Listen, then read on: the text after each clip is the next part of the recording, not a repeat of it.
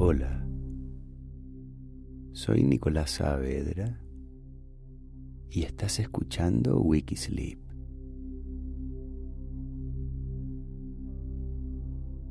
Hoy, para empezar, me gustaría que partiéramos haciendo un ejercicio llamado respiración de caja. Esta sencilla técnica puede ser beneficiosa para cualquier persona, especialmente para aquellos que desean concentrarse o reducir el estrés.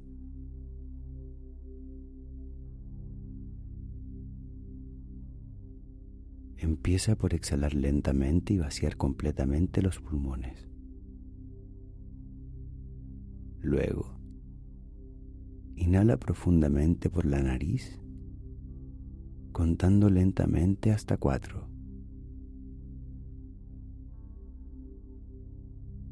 Al terminar de contar, haz una pausa y contén la respiración, contando al mismo ritmo nuevamente hasta 4.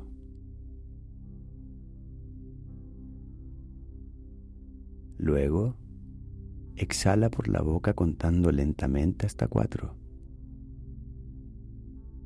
expulsando el aire de tus pulmones y abdomen. En el fondo de la respiración, aguanta mientras cuentas hasta 4. Y esa es la caja. Es respirar contando hasta 4, mantener el aire por 4 segundos, exhalar contando hasta 4 y mantener el aire por 4 segundos. Para volver a empezar y repetir este ciclo cuantas veces quieras. Esta práctica va a ayudar a regular tu sistema nervioso y calmar tu mente. Y puedes usarlo en cualquier momento en que te sientas abrumado, tengas el cerebro ocupado o simplemente necesites detenerte y relajarte.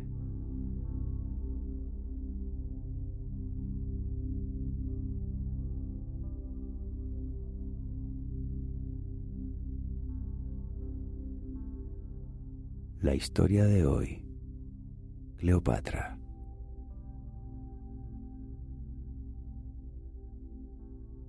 Cleopatra fue la última soberana activa del reino tolemaico de Egipto. Era descendiente directa de su fundador, Ptolomeo Sóter, un general griego macedonio y compañero de Alejandro Magno.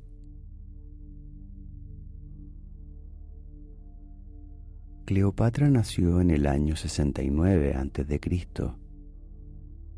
hija del entonces faraón gobernante Ptolomeo XII y de una madre que no puede ser confirmada, pero presumiblemente fue la esposa de Ptolomeo, Cleopatra VI, madre de la hermana mayor de Cleopatra, Berenice IV. Durante su juventud, se presume que Cleopatra estudió en el museo, el cual incluía la famosa librería de Alejandría, y se dijo que había sido fundado por Ptolomeo I.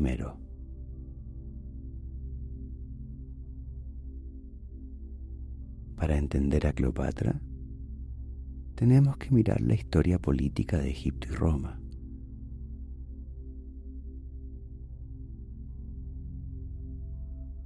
En el año 58 a.C., los romanos anexaron Chipre y bajo acusaciones de piratería llevaron a Ptolomeo de Chipre, el tío de Cleopatra, a suicidarse.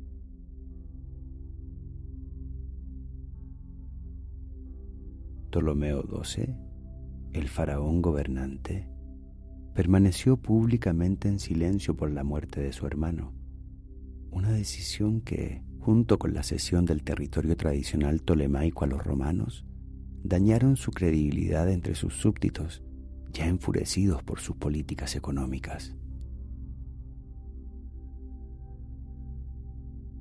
fue exiliado de Egipto por la fuerza, viajando primero a Rodas, luego a Atenas y finalmente a la villa de Triunvir, Pompeyo, en los montes albanos en Italia. Pasó cerca de un año en las afueras de Roma, acompañado por su hija Cleopatra, para entonces de alrededor de 11 años. La hermana de Cleopatra, Berenice, envió una embajada a Roma para abogar por su dominio y oponerse a la restitución de su padre. Pero Ptolomeo hizo que unos sicarios mataran a los líderes de la embajada, un incidente que fue encubierto por sus poderosos partidos romanos. Cuando el Senado romano negó a Ptolomeo la oferta de una escolta armada para su regreso a Egipto, él decidió residir en el templo de Artemisa en Éfeso. Corría el año 57 a.C.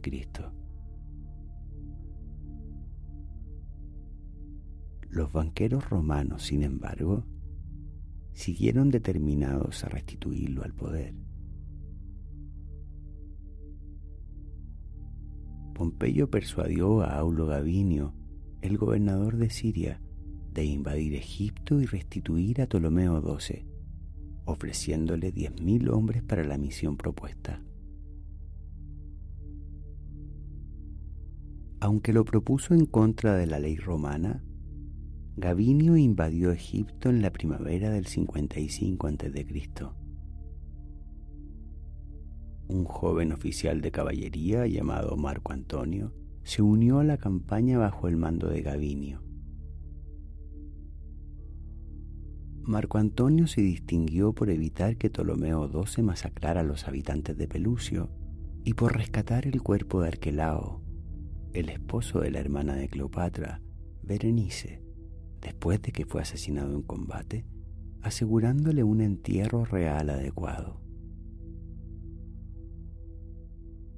Cleopatra, ahora de unos 14 años, viajó con la expedición romana a Egipto.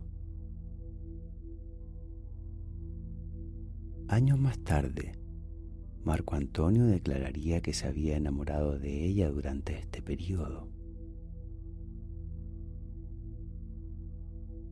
Gavinio fue llevado a juicio en Roma por abusar de su autoridad, aunque fue absuelto, pero su segundo juicio por aceptar sobornos lo condenó al exilio, del cual fue perdonado y repatriado 7 años más tarde, en el año 48 a.C., por César.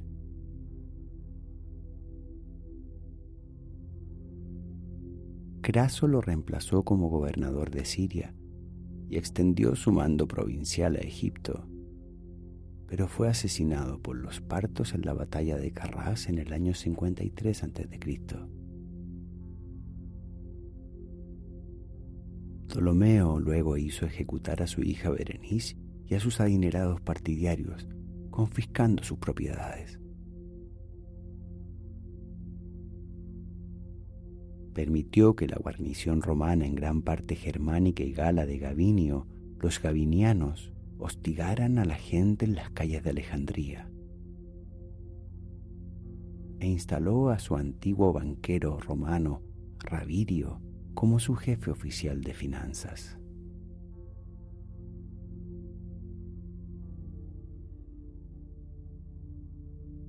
Un año después, Ravirio fue puesto bajo custodia protectora y enviado de regreso a Roma, al ver que su vida corría peligro por agotar los recursos de Egipto. Durante este período, Ptolomeo creó un testamento designando a Cleopatra y su hermano Ptolomeo XIII como sus coherederos. El 31 de mayo del año 52 a.C., Cleopatra fue nombrada oficialmente como la regente de Ptolomeo XII.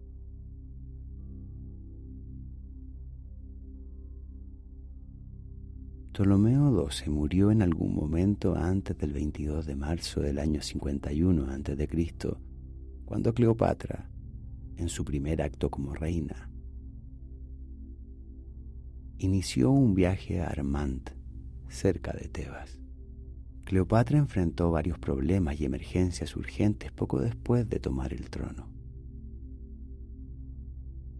Estos incluyeron el hambre causada por la sequía y un bajo nivel de inundaciones anuales del Nilo, así como el comportamiento anárquico de los Yaviniani, soldados de la guarnición de Gabinio que quedaron en Egipto ahora desempleados y asimilados como romanos. Al heredar también las deudas de su padre, Cleopatra le debía a la República Romana 17,5 millones de dracmas. Para el 29 de agosto del año 51 a.C., los documentos oficiales comenzaron a nombrar a Cleopatra como la única gobernante, evidencia de que había rechazado a su hermano Ptolomeo XIII como cogobernante. Se cree que ella se casó con él, pero no quedó constancia de ello. La práctica tolemaica del matrimonio entre hermanos fue introducida por Ptolomeo II y su hermana Alcione II. Una práctica real egipcia de larga data fue detestada por los griegos contemporáneos. Sin embargo, durante el reinado de Cleopatra, se consideraba un arreglo normal para los gobernantes ptolemaicos.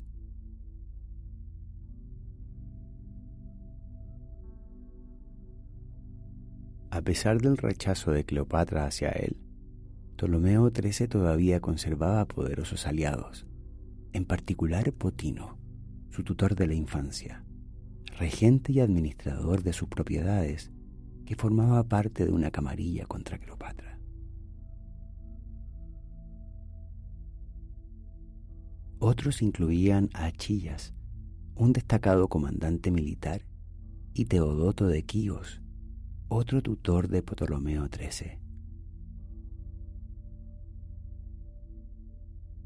Cleopatra parece haber intentado una alianza de corta duración con su hermano Ptolomeo XIV. Pero para el año 50 a.C., Ptolomeo XIII tomó la delantera en el conflicto y comenzó a firmar documentos con su nombre antes que el de su hermana.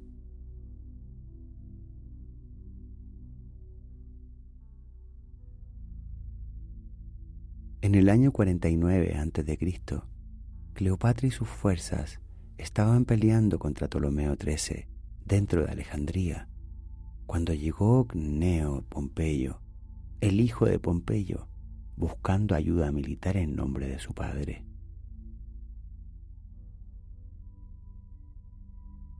Después de regresar a Italia de las guerras en Galia y cruzar el río Rubicón en enero del 49 a.C., César había obligado a Pompeyo y a sus partidarios a huir a Grecia.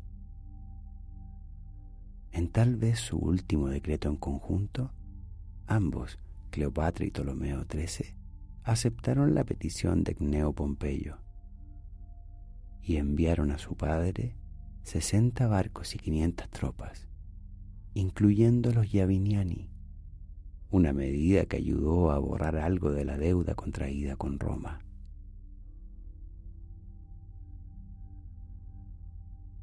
Al perder la lucha contra su hermano, Cleopatra se vio obligada a huir de Alejandría y retirarse a la región de Tebas.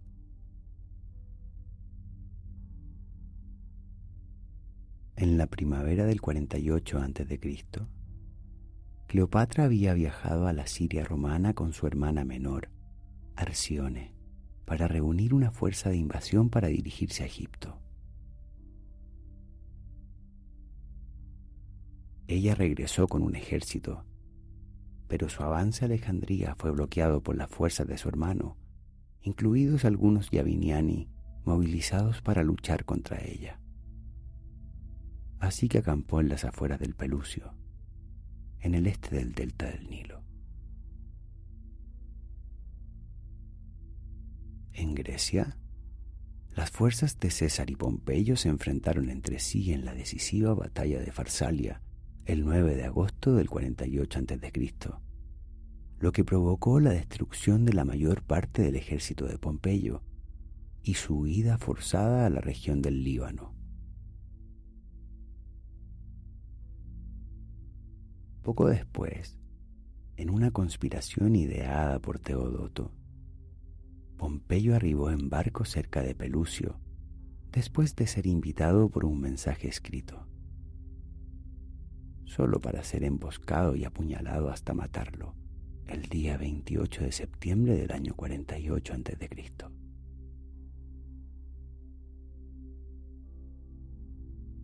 Ptolomeo XIII creía que había demostrado su poder y al mismo tiempo calmado la situación al hacer que la cabeza de Pompeyo, cortada y embalsamada, fuera enviada a César, quien había llegado a Alejandría a principios de octubre y se había establecido en el Palacio Real. César expresó su dolor e indignación por el asesinato de Pompeyo y pidió tanto a Ptolomeo como a Cleopatra que disolvieran sus fuerzas y se reconciliaran entre sí.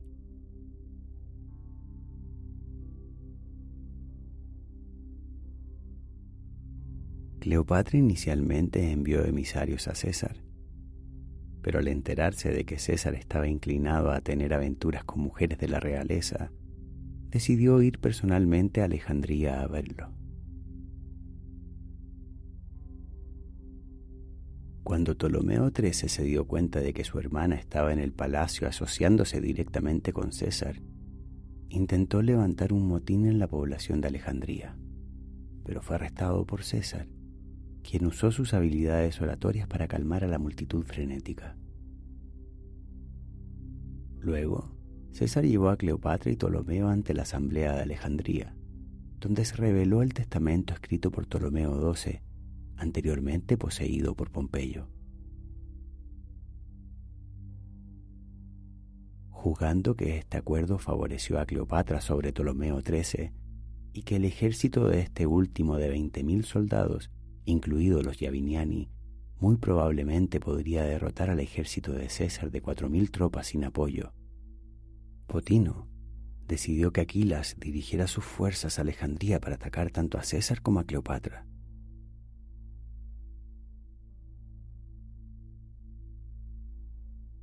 Después de que César lograra ejecutar a Potino, la hermana de Cleopatra, Arsinoe, unió fuerzas con Aquilas y fue declarada reina.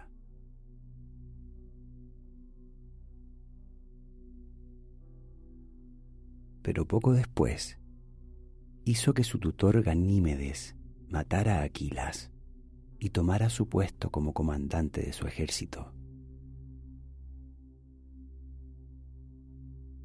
Ganímedes luego engañó a César para que solicitara la presencia del cautivo Ptolomeo XIII como negociador, solo para que se uniera al ejército de Arsinoe.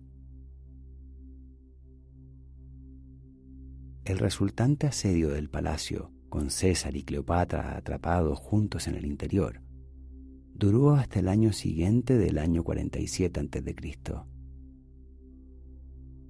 En algún momento, entre enero y marzo del 47 a.C., llegaron los refuerzos de César.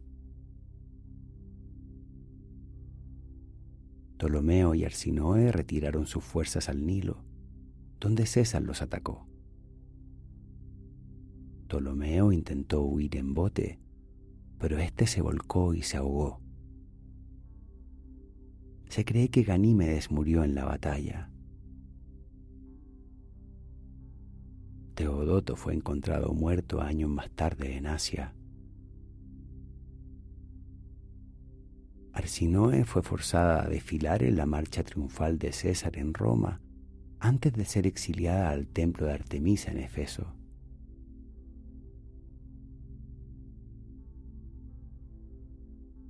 Cleopatra estuvo notablemente ausente de estos eventos y permaneció en el palacio, probablemente porque estaba embarazada del hijo de César. El mandato de César como cónsul había expirado a finales del año 48 a.C.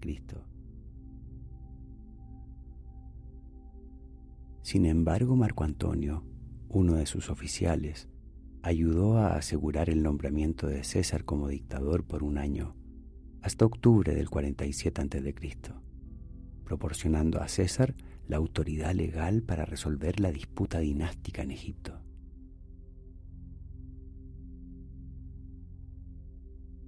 César nombró al hermano de 12 años de Cleopatra, Ptolomeo XIV, como gobernante conjunto con Cleopatra, de 22 años, en un matrimonio nominal entre hermanos, pero Cleopatra siguió viviendo en privado con César. Se desconoce la fecha exacta en la cual Chipre volvió a estar bajo su control, aunque ya tenía un gobernador allí en el año 42 a.C.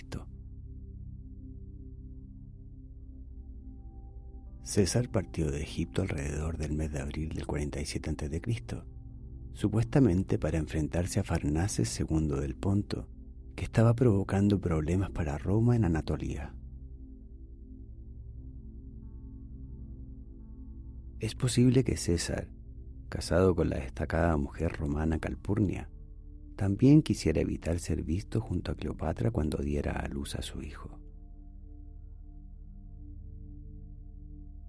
Dejó 3 legiones en Egipto, que luego aumentó a 4 bajo el mando del Liberto Rufio, para asegurar la precaria posición de Cleopatra, pero quizás también para mantener sus actividades controladas.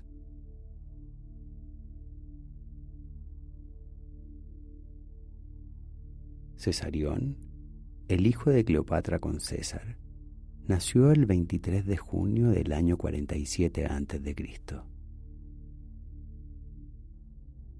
Quizás debido a su matrimonio todavía sin hijos con Calpurnia, César mantuvo silencio público acerca de Cesarión. Cleopatra, por otro lado, hizo repetidas declaraciones oficiales sobre la paternidad de Cesarión, nombrando a César como el padre.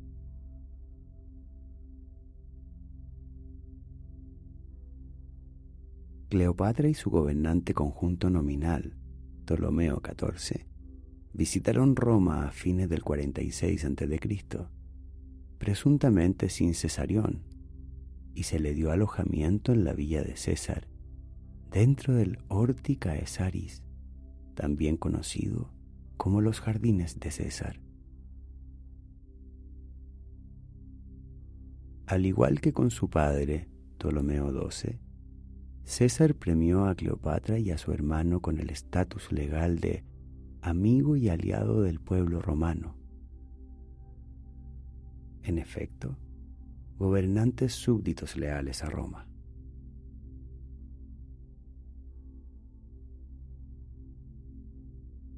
Los visitantes de Cleopatra en la villa de César al otro lado del Tíber incluían al senador Cicerón, de quien se dice que la encontró arrogante. Durante su visita, César fue asesinado en marzo, pero Cleopatra permaneció en Roma hasta mediados de abril, con la vana esperanza de que su hijo Cesarión fuera reconocido como el heredero de César. Sin embargo, el testamento de César nombró a su sobrino nieto Octavio como su heredero principal. Octavio arribó a Italia casi al mismo tiempo que Cleopatra decidió partir hacia Egipto. Unos pocos meses más tarde, Cleopatra hizo matar a Ptolomeo XIV por envenenamiento, elevando a su hijo Cesarión como su cogobernante. Octavio, Marco Antonio y Emilio Lépido formaron el segundo triunvirato el año 43 a.C., en el cual cada uno de ellos fue elegido por periodos de 5 años para restaurar el orden en la República y llevar a los asesinos de César ante la justicia. En el otoño del 42 a.C., Antonio derrotó a las fuerzas de los asesinos de César en la batalla Filipos, en Grecia, lo que llevó al suicidio de Casio y Bruto. A finales de ese año, Octavio había ganado el control de gran parte de la mitad occidental de la República Romana, mientras que Marco Antonio gobernaba la mitad oriental y Emilio Lépido permanecía en gran parte marginado.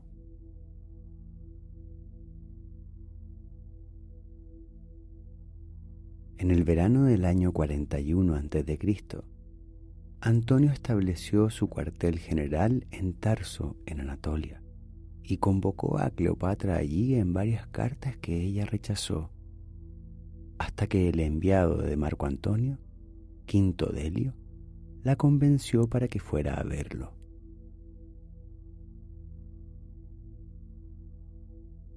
La reunión permitiría a Cleopatra aclarar la idea equivocada de que había apoyado a Casio durante la guerra civil y abordar los intercambios territoriales en el Levante. Pero lo más probable es que Marco Antonio también deseaba establecer una relación personal y romántica con la reina. Cleopatra navegó por el río Quidnos hasta Tarso en la Talamegos, recibiendo a Marco Antonio y sus oficiales durante 2 noches de lujosos banquetes a bordo del barco. Cleopatra fue capaz de limpiar su nombre como supuesta partidaria de Casio y convenció a Marco Antonio que ejecutara a su hermana exiliada, Arsinoe. El rebelde ex gobernador de Chipre de Cleopatra también le fue entregado para su ejecución. Cleopatra invitó a Marco Antonio a ir a Egipto antes de partir de Tarso, lo cual él hizo en noviembre del año 41 a.C.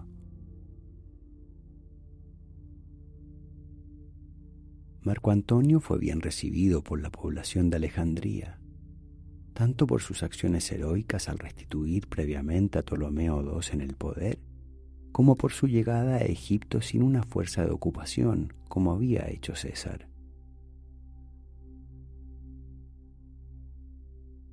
Cleopatra eligió cuidadosamente a Marco Antonio como su pareja para dar a luz más herederos, ya que estaba considerado como la figura romana más poderosa tras la muerte de César.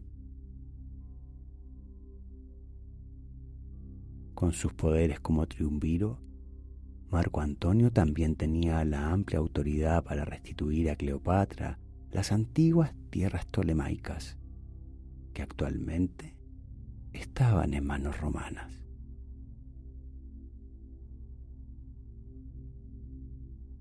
En la primavera del año 40 a.C., Marco Antonio abandonó Egipto debido a los problemas en Siria.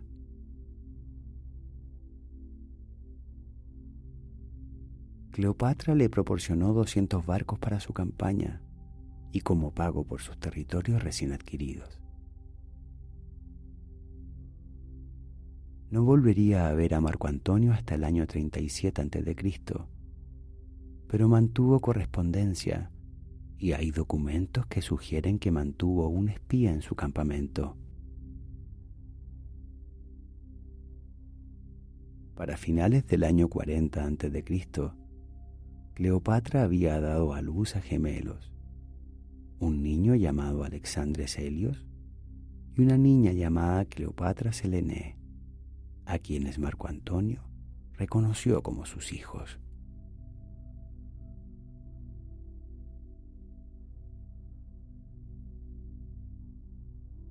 Las relaciones entre Marco Antonio y Cleopatra se resintieron cuando no solo se casó con la hermana mayor de Octavio, Octavia la menor, sino que también tuvo 2 hijos con ella y trasladó su sede a Atenas.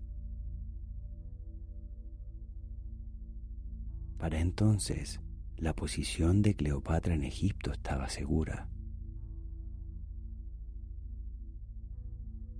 En el año 37 a.C., Antonio convocó a Cleopatra a Antioquía para discutir cuestiones urgentes.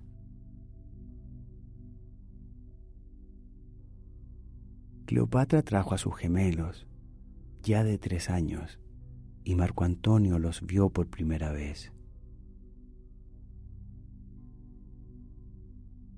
Para estabilizar el este, Antonio no solo amplió el dominio de Cleopatra, sino que también estableció nuevas dinastías gobernantes y gobernantes súbditos que le serían leales. En este arreglo, Cleopatra ganó importantes territorios antiguos tolemaicos en el Levante. También recibió la Aco Tolemaica, una ciudad que fue establecida por Ptolomeo II. Incluso se le dio la región que rodea a Jericó en Palestina, pero ella le devolvió este territorio a Herodes. Al oeste, Cleopatra recibió Cirenea a lo largo de la costa libia, así como Ítanos y Olunte en la Creta romana.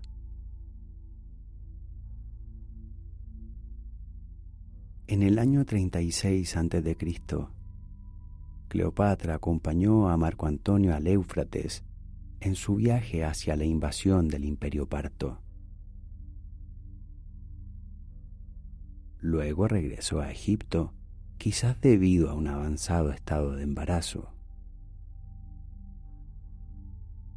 En el verano del año 36 a.C., dio a luz a su tercer bebé y su segundo hijo con Marco Antonio.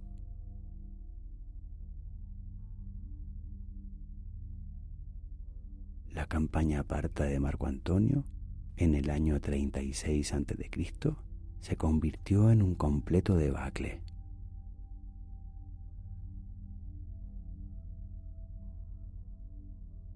Después de perder 30.000 hombres, se dice que Marco Antonio se dedicó a beber en exceso antes de que Cleopatra acudiera en su ayuda para proporcionar fondos y ropa para sus maltrechas tropas.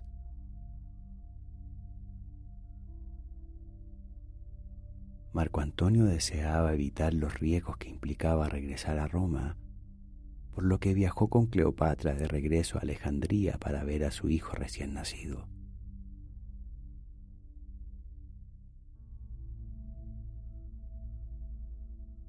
En el año 34 a.C., Marco Antonio mandó a un enviado para negociar una posible alianza matrimonial que casaría al hijo del rey armenio con Alejandro Helios, el hijo de Marco Antonio y Cleopatra. Cuando esto fue rechazado, Marco Antonio marchó con su ejército a Armenia, derrotó a sus fuerzas y capturó al rey y a su familia real armenia.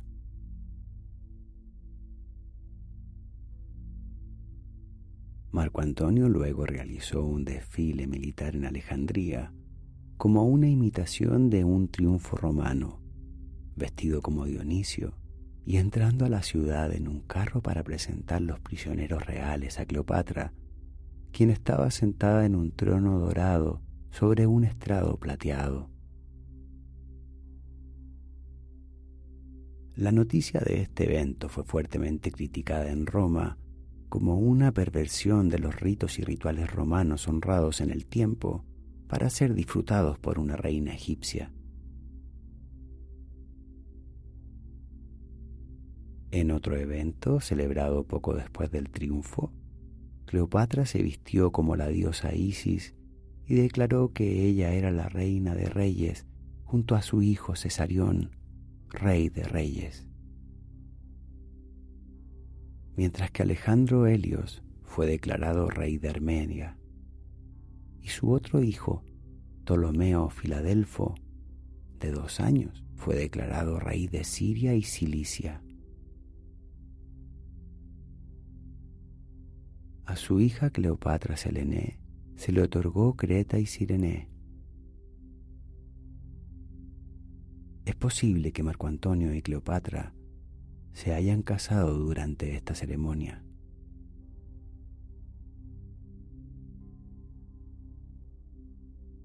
A finales del año 34 a.C., Marco Antonio y Octavio se lanzaron en una acalorada guerra de propaganda que duraría años.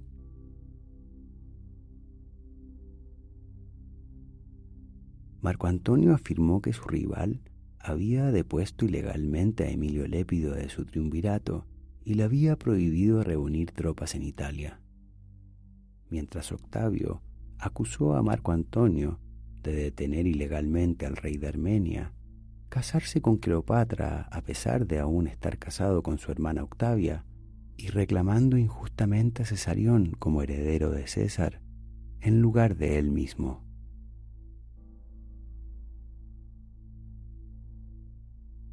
El gran exceso de acusaciones y rumores propagados durante esta guerra propagandística han dado forma a la imagen popular de Cleopatra, desde la literatura de la época de Augusto hasta los diferentes medios de comunicación de la era moderna.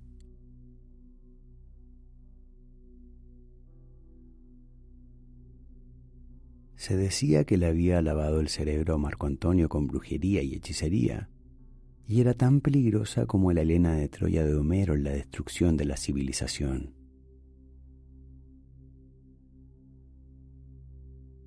Durante la primavera del año 32 a.C., Marco Antonio y Cleopatra viajaron a Atenas, donde ella convenció a Marco Antonio de que enviara a su primera esposa, Octavia, una declaración oficial de divorcio.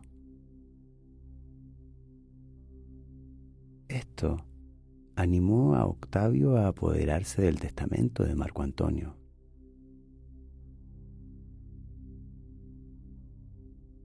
Aunque fue una violación de los derechos sagrados y legales, Octavio adquirió por la fuerza el documento del templo de Vesta y se convirtió en una herramienta útil en la guerra de propaganda contra Marco Antonio y Cleopatra. Con el testamento de Marco Antonio hecho público, Octavio tuvo su justificación y Roma declaró la guerra a Cleopatra, no a Marco Antonio. El argumento legal a favor de la guerra se basó no tanto en las adquisiciones territoriales de Cleopatra con los antiguos territorios romanos gobernados por sus hijos con Marco Antonio, sino más bien en el hecho de que estaba brindando apoyo militar a un ciudadano privado, ahora que la autoridad triunviral de Marco Antonio había expirado.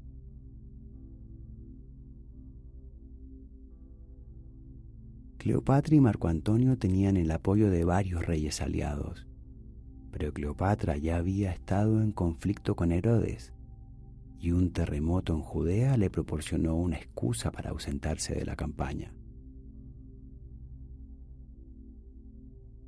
Marco Antonio y Cleopatra perdieron varias escaramuzas contra Octavio durante el verano del año 31 a.C., mientras que las deserciones al campamento de Octavio aumentaron.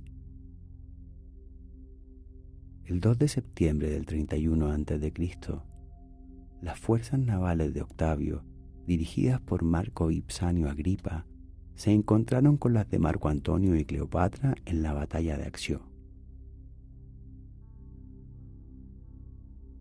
Cleopatra, a bordo de su buque insignia, el Antonias, comandó 60 barcos en la desembocadura del Golfo de Ambracia.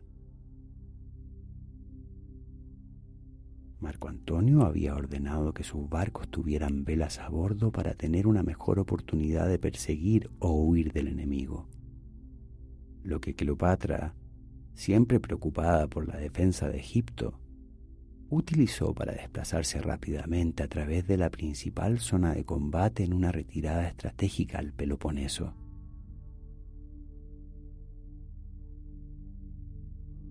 Marco Antonio siguió a Cleopatra y abordó su barco, identificado por sus distintivas velas púrpuras, mientras los dos escapaban de la batalla y se dirigían al cabo Ténaro.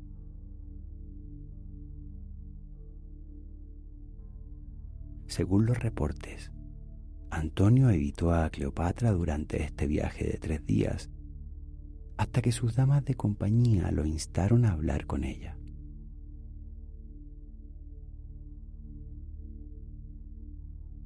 La batalla de Accio continuó sin Cleopatra y Marco Antonio hasta la mañana del 3 de septiembre, con deserciones masivas de oficiales, tropas y reyes que se aliaron al ejército de Octavio.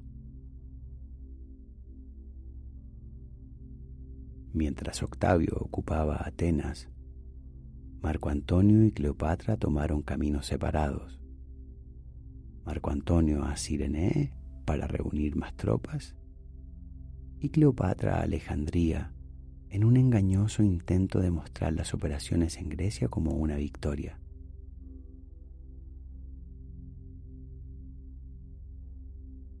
El gobernador de Cirenea, designado por Marco Antonio, recibió la noticia de que Octavio había ganado la batalla de Accio antes de que los mensajeros de Marco Antonio pudieran llegar a su corte.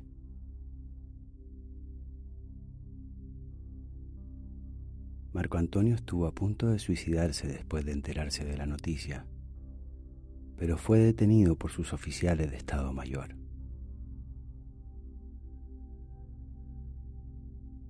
En Alejandría construyó una cabaña recluida en la isla de Faros, a la que apodó el Timonión, en honor al filósofo Timón de Atenas, famoso por su cinismo y misantropía.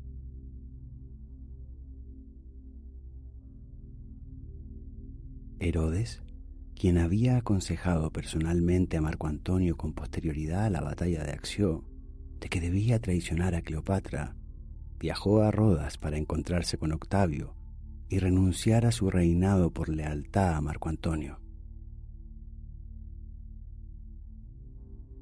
Impresionado por su franqueza y sentido de la lealtad, Octavio le permitió mantener su posición en Judea, aislando todavía más a Marco Antonio y Cleopatra.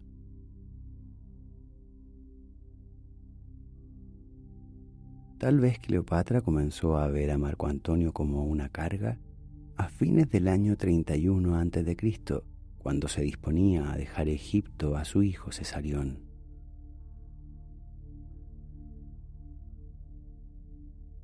Tenía la intención de cederle su trono, llevar su flota del Mediterráneo hacia el Mar Rojo y luego zarpar hacia un puerto extranjero, tal vez a la India, donde podría pasar el tiempo recuperándose.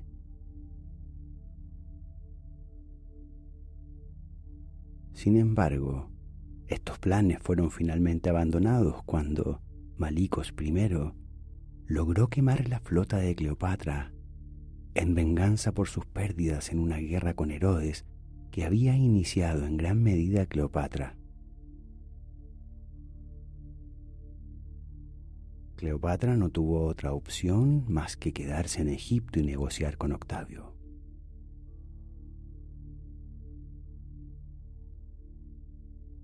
Cleopatra pidió que sus hijos heredaran Egipto y que Marco Antonio pudiera vivir exiliado en Egipto, ofreciéndole dinero a Octavio en un futuro y enviándole en el acto generosos regalos.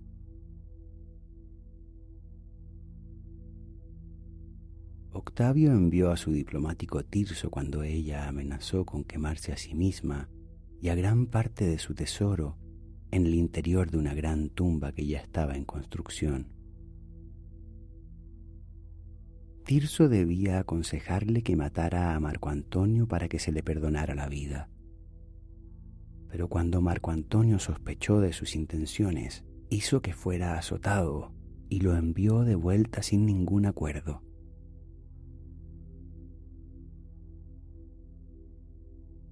Después de las largas negociaciones que finalmente no dieron resultado, Octavio se dispuso a invadir Egipto en la primavera del año 30 a.C.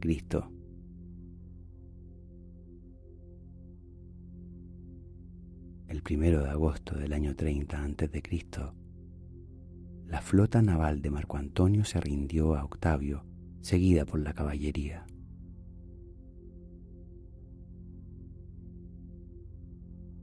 Cleopatra se escondió en su tumba con sus asistentes más cercanos y envió un mensaje falso a Marco Antonio de que se había suicidado.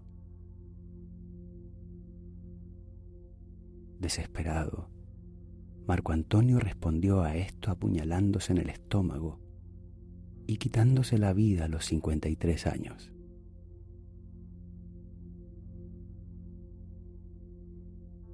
Mientras estaba muriendo, Marco Antonio fue llevado ante Cleopatra en su tumba, diciéndole que podía confiar en el compañero de Octavio, Cayo Proculeio, antes que en cualquier otra persona de su séquito. Sin embargo, fue Proculeio quien se infiltró en su tumba usando una escalera y detuvo a la reina, privándola de la posibilidad de quemarse con sus tesoros.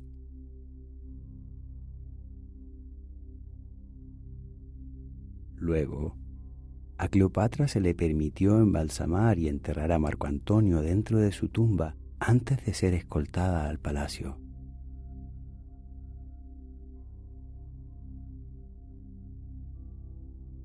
Octavio entró en Alejandría, ocupó el palacio y arrestó a los 3 hijos menores de Cleopatra.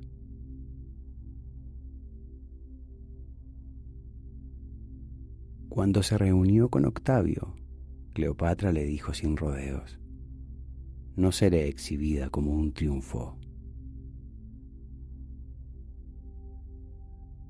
Octavio prometió que la mantendría con vida, pero no ofreció ninguna explicación sobre sus planes futuros para su reino.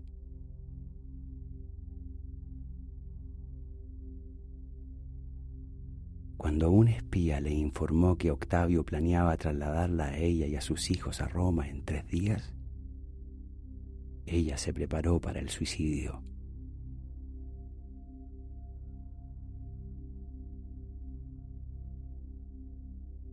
Cleopatra decidió en sus últimos momentos enviar a Cesarión al Alto Egipto.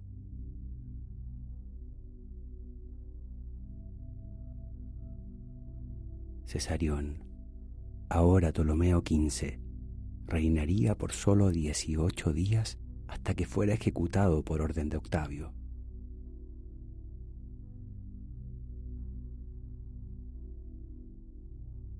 No está claro cómo Cleopatra finalmente terminó con su propia vida, aunque la creencia popular es que permitió que una cobra egipcia la mordiera y la envenenara.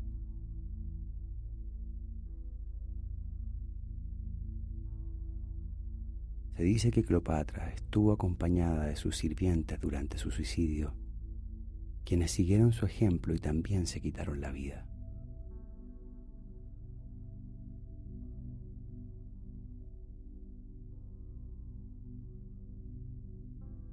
Octavio se enfureció por este desenlace, pero hizo que la enterraran junto a Marco Antonio en su tumba con una ceremonia real.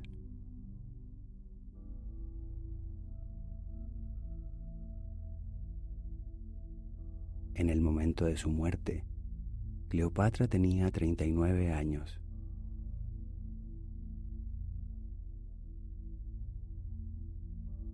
Había reinado durante 21 años y fue el último gobernante activo del reino tolemaico en Egipto.